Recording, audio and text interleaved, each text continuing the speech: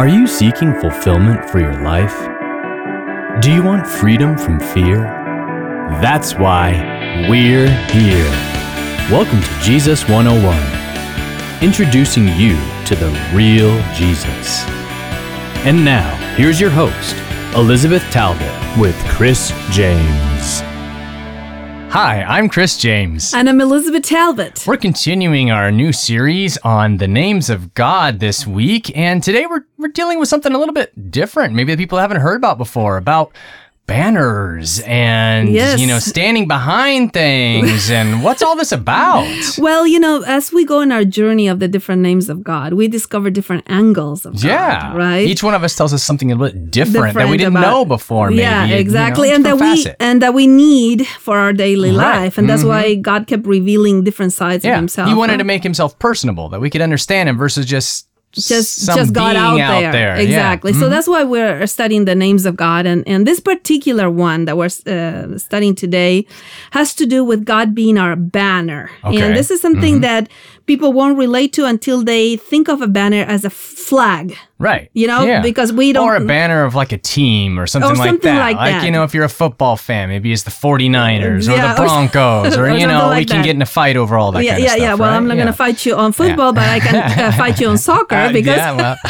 that's not something that interests me, so sorry. Well, it's going to be a boring show, I guess. No, it's not. What happens is that banners were like standards that different armies took in front of the army when they conquered territory or something like that. Usually they were either wood or metal. They were not like flags today. Right, yeah. But like today we raise our flag. Exactly. Like in our national anthem for the United States, they sing about, that the Star-Spangled Banner still waves. Exactly. And in the Olympics, we can see this. Like if you see all the Olympics, every team will carry their own banner per se, right? And that is a flag. It represents them and they rally around this, right?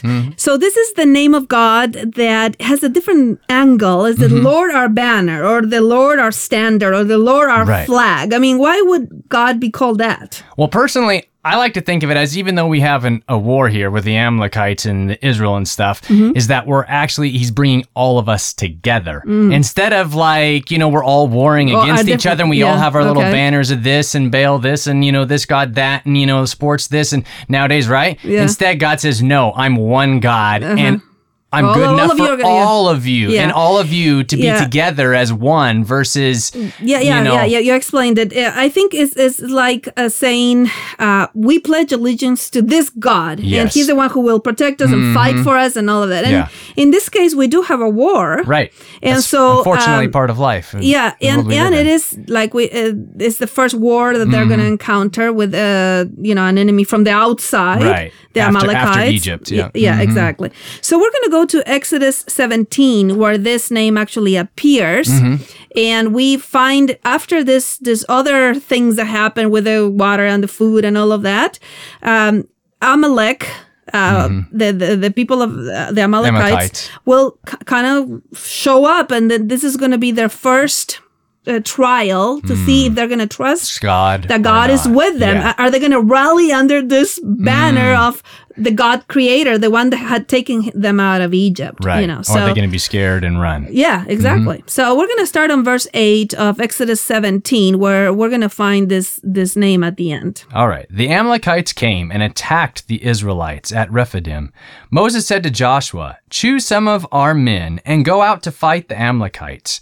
Tomorrow I will stand on top of the hill with the staff of God in my hands." Okay, so this is very interesting because we already have Joshua here. Later on, his name means salvation. Originally, Hosea was his name. Yeah. And then we have it in another book of the Bible that Moses changed his name to Joshua, which means the Lord saves. So he says to Joshua, "Go and find some men, and I will be in the hill with the staff of God." Why is it so important that he's going to be with the staff? I mean, what about the staff? I mean, obviously, I personally like to think of it as a shepherd, right? Yeah. God is kind with his people and he protects them and loves them versus like beating them with a rod as like some of us were grown up with, it's like. Yeah, well, definitely this is not that. Is like you said, people that were shepherds or people that were, in this case, were in the desert, right? Yeah. But there's something more about it. And it's the fact that this is already an authenticated symbol because with the staff, Moses has already opened the Red Sea. That's true. And it's important because this will be, remember when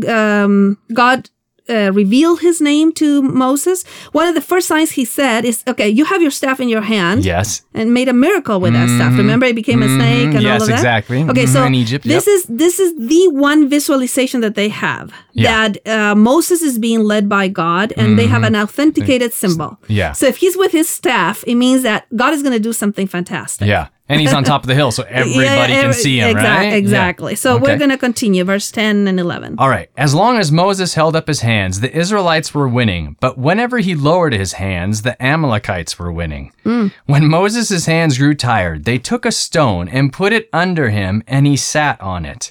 Aaron and Hur held his hands up, one on one side and one on the other, so that his hands remained steady till sunset. Yeah, this is very interesting because all of this, and I always say, we have to learn to read the whole Bible in light of the cross because everything is pointing to the fact that a savior would come from heaven. Right. Okay, so even though this is historical, it's also symbolical in the symbolic in the sense that it's pointing to something that would come later. Right. In this case, you cannot get more visual than putting your hands up and pointing upwards. Right. I mean, because it's kind of funny that it's like when his hands come down, they start losing. It's not like God needed his hands up in order for them to win, right? So clearly there's something more going on here. Exactly. And it's a very important one because we have this later in the New Testament that Jesus would be lifted up. Yes. He would, the power, salvation would come from above, right? Yes. So in this case, he's teaching the Israelites. This is their first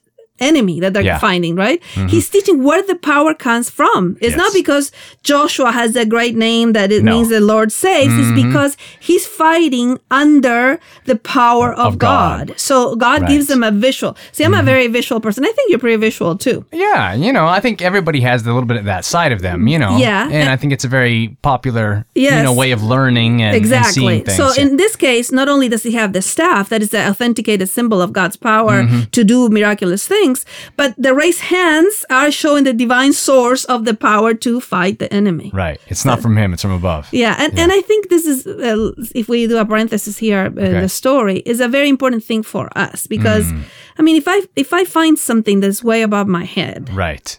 I mean, I can look inside for the answer or I can look up. Yeah, we can always say you need to be stronger, you need to be harder, you just work harder, you're going to work through this, press through this, and you're going to just... But eventually, you find you can't do it. Yeah, and this is very important even for salvation. I know so many people that even are Christians that are actually trying to gain their salvation by white knuckling. We call it. I'm going to be strong. I'm going to do this. I'm not going to sin if it kills me. Yeah, exactly. So at one point you look up and you say, "Well, there's nothing I can do on my own," and everything has been given to me from above. And the key thing is given. Yeah. We can't earn it. As much as we feel like we need to and we try and we got to do something about it. Yeah.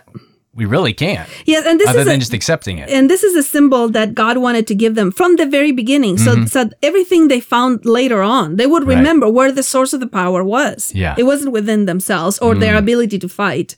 It was with God. God, yeah.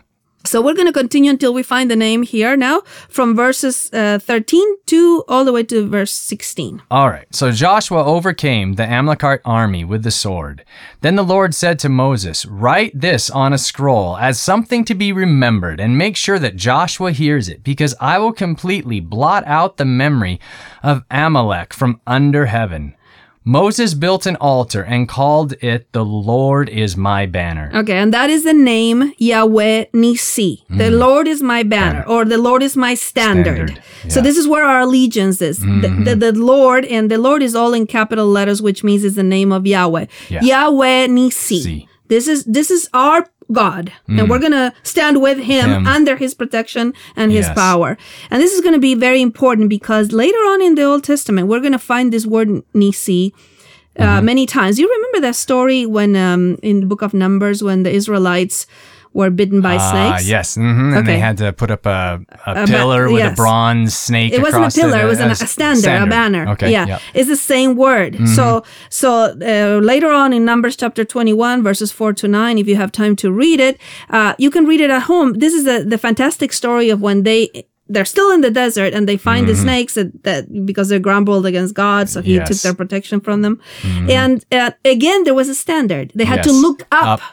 Because the salvation was not within them. Yes. Yeah, so this was a very weird antidote. Yeah. Right? Instead of injecting something in themselves or whatever, they had to look up to this bronze snake that was representative of Christ. Later on, Jesus actually used that verse. I don't know if you remember with Nicodemus in John 3. He said, Yeah, remember that? Okay, he said, as Moses lifted up the serpent, so the Son of Man must be lifted up. Exactly. So he referred to that. That's the same word, the standard, Nisi. And even in Isaiah, the prophet Isaiah in chapter 11, verse 10, will say that the Messiah will be a standard. And uses the same word.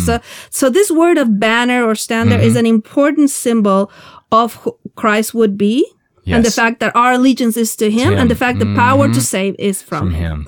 Yeah. I mean, how does this help us in our daily lives to know that the power to do whatever is not within us, but it comes from above? How does it help us? I think it can make you relax and not stress. That's great. You know what I mean? Because especially life nowadays is so busy and so hectic, and we're always running, we're always having to achieve and be better, do better, like compete with this, compete with that, and like try and be somebody, and it's like, wait, that's God has already like given us everything, and we can actually not stress, relax, because salvation is from above. It's from above, yes. Yeah, and I think this is a very important thing eternally for us to understand now, so we can relax about our salvation. Right. Are about daily issues, because in this case, this is the second name that we find here in Exodus. First with the water, the Lord my healer. Now the Lord my banner. Yes. God was trying to teach them that their internal battles and their external battles, the solution was the same. Yeah, him.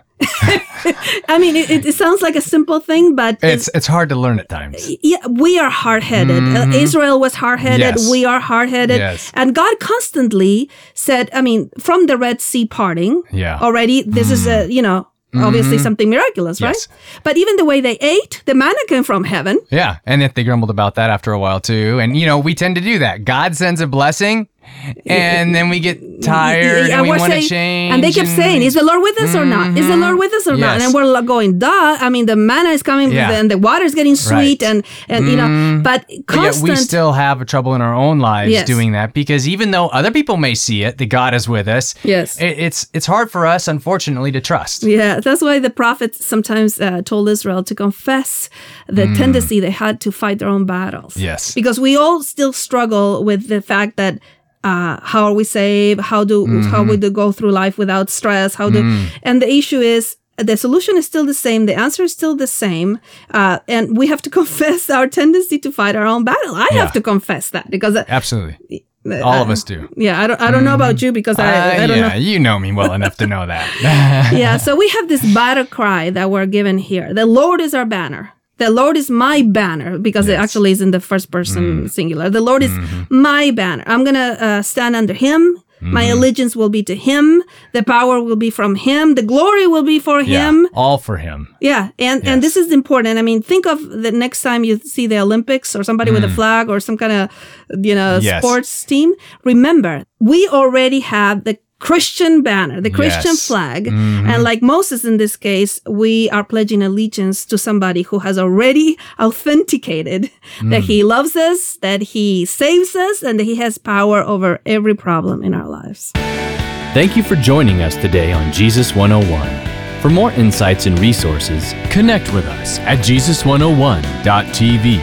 That's Jesus101.tv.